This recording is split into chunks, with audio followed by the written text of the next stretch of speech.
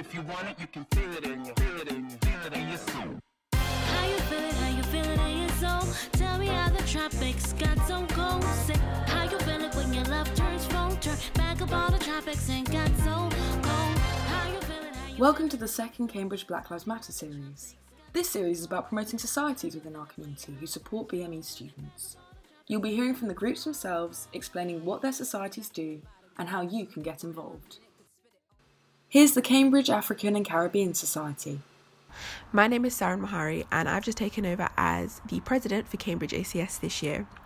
I think what's amazing about the ACS is that it functions so much more than, I guess, the regular capacities of a student society and kind of a safe space.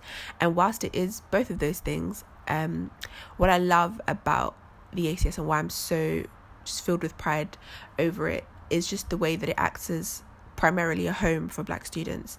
And within that kind of home structure is a family network, a solid family network, a community, a source of empowerment and support, and just kind of a beacon of pride for Black students, especially in a space like Cambridge, which is kind of white on the outside and also on the inside in terms of institutionally. I think it still has the stereotype that Cambridge isn't a place for Black people, where the ACS defies that, and kind of just us as in what we do and who we are completely defies that. And we get up to so much in terms of from a welfare perspective internally. There's just so much care that is put into ensuring that Black students feel safe, feel protected, feel comforted during the academics and onwards. So whether that's through our family system, whether that's through kind of welfare chills and discussion sessions where we're just able to kind of rant about things we've seen both within university or outside of university. Then there's the element of cultural empowerment and pride and celebration.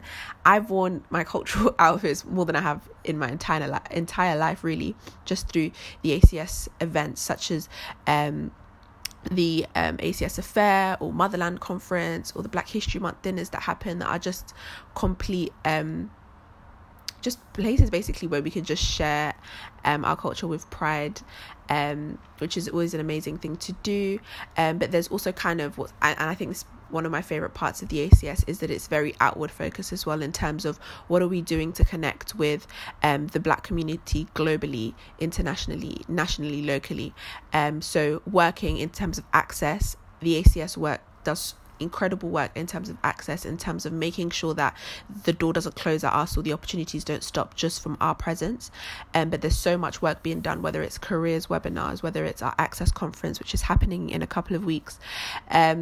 Just all these things that come together, and that the ACS just delivers with so much class and excellence and care to make sure that kind of the Black community is established, feels connected, feels empowered to do amazing things, whether it's to do with connecting opportunities with graduate recruitment. There's so many opportunities, and I think it's always amazing to be engaged. We always love support from outside of the community, whether it's sharing our posts, whether it's attending some events, or just learning, getting into contact with us and interacting. I think we take up a large place in the university and an important space in the university, and I just can't wait to see the future and what it has in store for us.